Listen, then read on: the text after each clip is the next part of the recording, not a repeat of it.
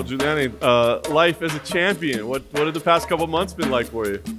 I was just telling Brett, the most gratifying thing for me from becoming champion, I think in the beginning I put myself in a box and I was like, I can't wait to be an inspiration for women and moms and young girls.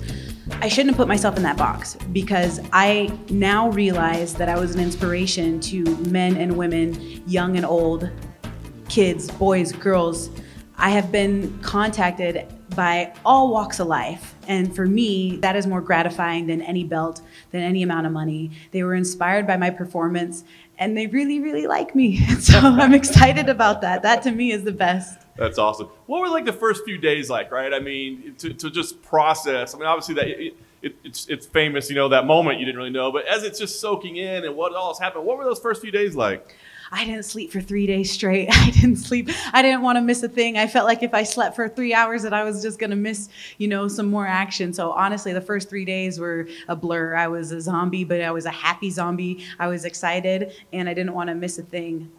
With that being said, I expected this of myself. I expected to win. I expected to walk away with that belt. I didn't know if I was going to walk away with one arm or one leg. I just knew that at the end of the night, I was walking away with that belt.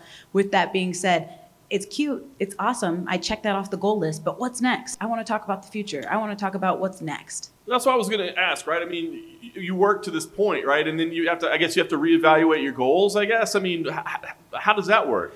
I mean, like I said, I expected to win the belt. I expected to be a champion. And so for me, not only was I not surprised, but I was, after the first week, ready to go on to the next thing. What are we going to do next? How are we going to obtain this belt? I need rubies. That's all I care about. Rubies, rubies, rubies. Nice. And of course, you offered that night the rematch. You said, yes, we can absolutely do it again. I'm curious, with the rematch, is it about because you feel that she deserves it or it's needed, or is it almost just something like you want to make sure that, you know, hey, we're going to make sure there's no questions about this? The problem is that when you fight somebody that is that dominant of a champion, that hasn't lost in 7 years, that's never tapped out in their career before, that has literally been dominating and getting girls out of there in seconds and just knocking people out left and right. When you beat somebody that dominantly, that should have been enough. That should have been, you know, done. On to the next one. But there's still naysayers out there. There's still people that say that was a fluke. There's still people that think that, you know, whatever the excuses were, she had COVID, she was sick, she was hurt, whatever the issue is, I want to lay it to rest one more time and silence the naysayers. And so, yeah, we can run it back. Whenever you want to do it, we can do it. What do you think when you hear that, when people go, oh, yeah, I mean, it was great, but she caught her on a bad night, or any of those excuses, right? Like, does that piss you off, or does it motivate? Like, what do you think when you hear that? No. You can't get offended anymore. You know what I mean? The times that I cried, we're over and done with. You got to have thick skin. If I paid attention to every horrible thing that people said to me, I would have jumped out of a window a long time ago.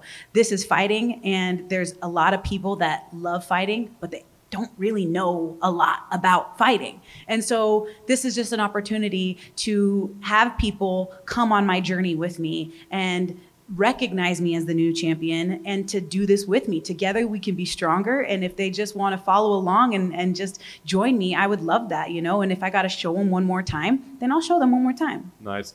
The opportunity to be on The Ultimate Fighter, was it a no-brainer for you? I mean, is it yes right away? Did you have to talk about it? I said, when I'm there, let's go. Absolutely. This is something that I've always wanted to do. It's something that I have always put on my bucket list as far as giving back to the next generation of fighters coming up. And I just can't wait to see the success of my team and to help them be the best fighters that they can be. I'm curious how this experience is going to be for you, right? Because I know how dear this show is to your heart and that you do want to give back, right?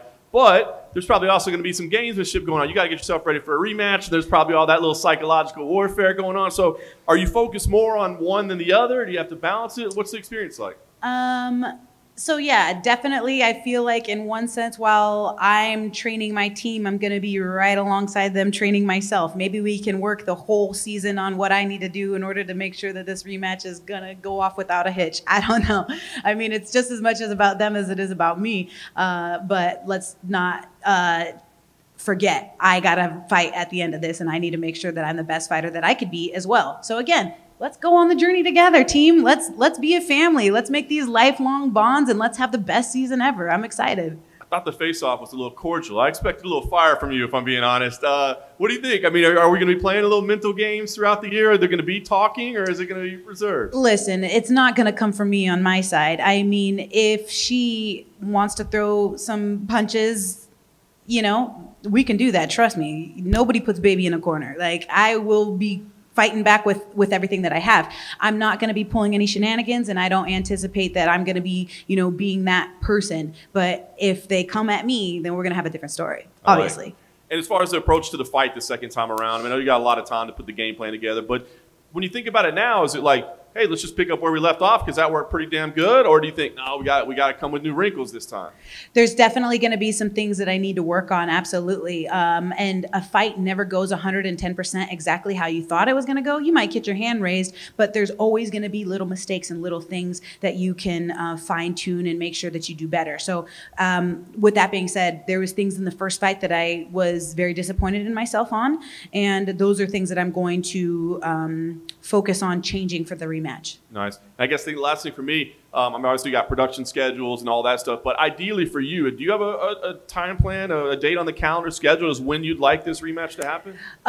You know, I had mentioned summer, but it all depends. You know, now that I have got to this point in my career, there's other things that need to get settled out. So it's going to depend on me. It's going to depend on her. It's going to depend on the way things go. And when we hit up, you know, the old UFC brass. So we got to all collectively work together. And when it makes sense for everyone, then we'll fight. Oh, we talking about a couple zeros on the check? Is that what we're talking about? No, I didn't say it. You did. Oh gosh, this is just such a great opportunity. One hand feeds the other, you know, to be on The Ultimate Fighter, to have this show, you know, airing before the rematch comes out. I think it was a perfect scenario, and I don't think it could be leading up to the pay-per-view any more perfectly than doing this show. She's obviously changed gyms now. She's moving on, and she says that this was kind of going to happen at this point of her career anyway. Do you sort of believe that, or do you think maybe she's making adjustments that don't really need to be made because she's not really sure what went wrong? No, I absolutely do believe that, probably because she's probably felt this way for a long time. She's at a one-stop shop at American Top Team, you know, a McDonald's cookie cutter type of gym where they're just throwing these guys in and out, and everyone trains with everyone. You got Jorge Masvidal, used to be friends with Colby Covington, used to be friends with Dustin Poirier. Now they all hate each other, but they still got to train in the same gym. It's awkward. It's, do I trust these people? Do they have my best interests? Are they telling people about me? Are they watching me what I'm doing like a hawk, and then, you know, this information is going to get leaked out? It's a lot of paranoia. It's a lot of people making sure that they have your best interests. And so I feel, I mean, I don't know exactly what happened, but I feel like that's definitely some part of why she feels like she needs to leave, especially with, you know, them saying, well, you know, Kayla Harrison's the team captain. How do you feel about that? But now Kayla Harrison is, you know, my training partner. But now Kayla Harrison wants to fight me for a $1 million fight. You know what I mean? It's like, who's really your friend here? You know, you can't trust anyone in that gym. And so I anticipate, if she said, you know, this was a long time coming, I believe that. I really do. The Ultimate Fighter, how competitive are you going to get in terms of your teams versus hers? Because you said, you know, this has to be about you as well. You've got to fight her at the end. But is fights between the people on the show going to be an extension of you guys, or how are you treating that? When it comes to fighting, and I'll just throw this forewarning out there, where I'm from, people would like beg me to be their corner. And I think it's because they respect me as a fighter, but I also think it's because I'm very loud. I have a very loud voice. It carries. It carries. Yeah, no, it carries. So they would ask me to be in their corner because they know that if they get in a pinch, not only do I know what I'm talking about, but I'm very loud and they're going to be able to hear me. So I'm just throwing it out there. Please, just caution to the wind. I am probably going to be the most annoying corner on earth. However, if these fighters are fighting the way that they should, and if they're doing what they should be doing, you won't hear a peep out of me, you know? And I want to make sure that they're the best fighters that they could possibly be. And so I'm going to get them ready for these fights in the short amount of time that we have. And I'm going to hope that I'm not squawking like a bird in the corner and that they're just going to do their thing and that they know what they're doing. But of course, you know, with that being said, you're going to hear me. After your fight, obviously there were some questions and some comments about motherhood. Was there any part of you that was kind of like, hey, this is being sidetracked to this thing that shouldn't be a big deal? How annoying. So here's the thing. I'm still learning. I'm still going on this journey. This is something that I had worked for the last, 13 years. It wasn't something that happened overnight. It meant so much to me. So when you win the biggest fight of your life, like I step 1 foot outside the octagon and they're already in your face with the camera and being like, how does that feel? You know what I mean? So it was such a very emotional time for me. And I have a problem with sticking my foot in my mouth. And sometimes I feel like I need to take a beat, hear what the reporter said, and then answer from there. And so I'm still learning, and I don't even remember what the question was. I've not looked back on it because I'm still like mortified, embarrassed at the second that I win the biggest fight of my life. I'm getting canceled after 2 minutes, So for me, it was horrible, a horrible experience, and I used poor choice of words. But absolutely, Amanda's a mom champ. I'm a mom champ. When you got kids, you're a champ in all your kids' eyes. There's dad champs, there's mom champs. So anybody that has children can attest to the fact that your kids look up to you like you're a champion. And so everybody's a mom champ. Everybody's a dad champ. I didn't mean it like that. And, I didn't by any means make or have any ill will. It was just an exciting moment, and my words were misconstrued. Do you think that there'll be a chance for the two of you to talk about that maybe, or do you want to just let that rest and never mention it again? I think she kind of understands that my words were misconstrued. I think she knows what I meant, and I made probably 10 interviews right after that whole situation, kind of addressing what I meant and, how my words were misconstrued. And I know that she understands that because I saw on her comments, yeah, I heard what she said, and, okay, it's over, it's done with. I hope that she's not still, been out of shape about it, because she absolutely is a mom champ. Thank you. Yeah, no problem. Being cancelled. You were on the Joe Rogan show recently. I'm curious if you have any thoughts about what's happening to him at the moment. I can't speak for Joe. I can only speak for myself, and I took a little heat on that as well. And what I mean to say is, once again, my words were a little bit misconstrued. I am tired. I am exhausted. We are going on this pandemic 2 years, going on 3 years now.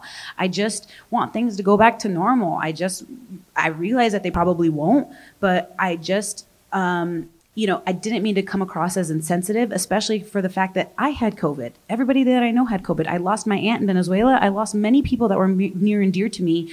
It absolutely is real. I'm just angry and frustrated and exhausted over the whole situation, because I just am wanting things to go back to normal. And so if I offended anybody by my comments on COVID, please, I would like to apologize. That was not by any means what I meant to say. I just meant to say that I'm frustrated with the way that the world is right now. So that actually wasn't what I was referencing. I was referencing the fact that they're like trying to cancel him and all that stuff. But they're trying to cancel him because of what his feelings are on the whole matter. So they're trying to dig up everything that they can. They're trying to find any negative thing that they can to try to cancel him because of his original message. And, I can't speak for Joe. I don't know how his thoughts are. Me being, still learning in the process. I think that he was trying to divert away from that when I was on the thing, and I just kept coming right back to it and hammering it. My sister's like, you can't read a room? This guy is literally trying to tell you, let's quit talking about this, So I just God, idiot! So now I feel like I can't say how I really feel about anything, because they're just going to find a way to make a headline. And so now I'm just just keep it PG, Juliana. Just keep it PG. When she was here earlier, Amanda did say that when she became a champion, she had the same experience. She was learning oh shit, you can't really say much, it gets taken. So I guess you guys have had that in common. Yeah, no, it's when you're in the limelight, it's kind of, you gotta scale it back a little bit. And so that's just the world that we live in, and you got to be careful what you say. And I think that those are 2 hard lessons that I have learned since being the champion. Watch your mouth. At least you got them out of the way early. Yeah, and I hope that I don't have any more. Great, thanks guys.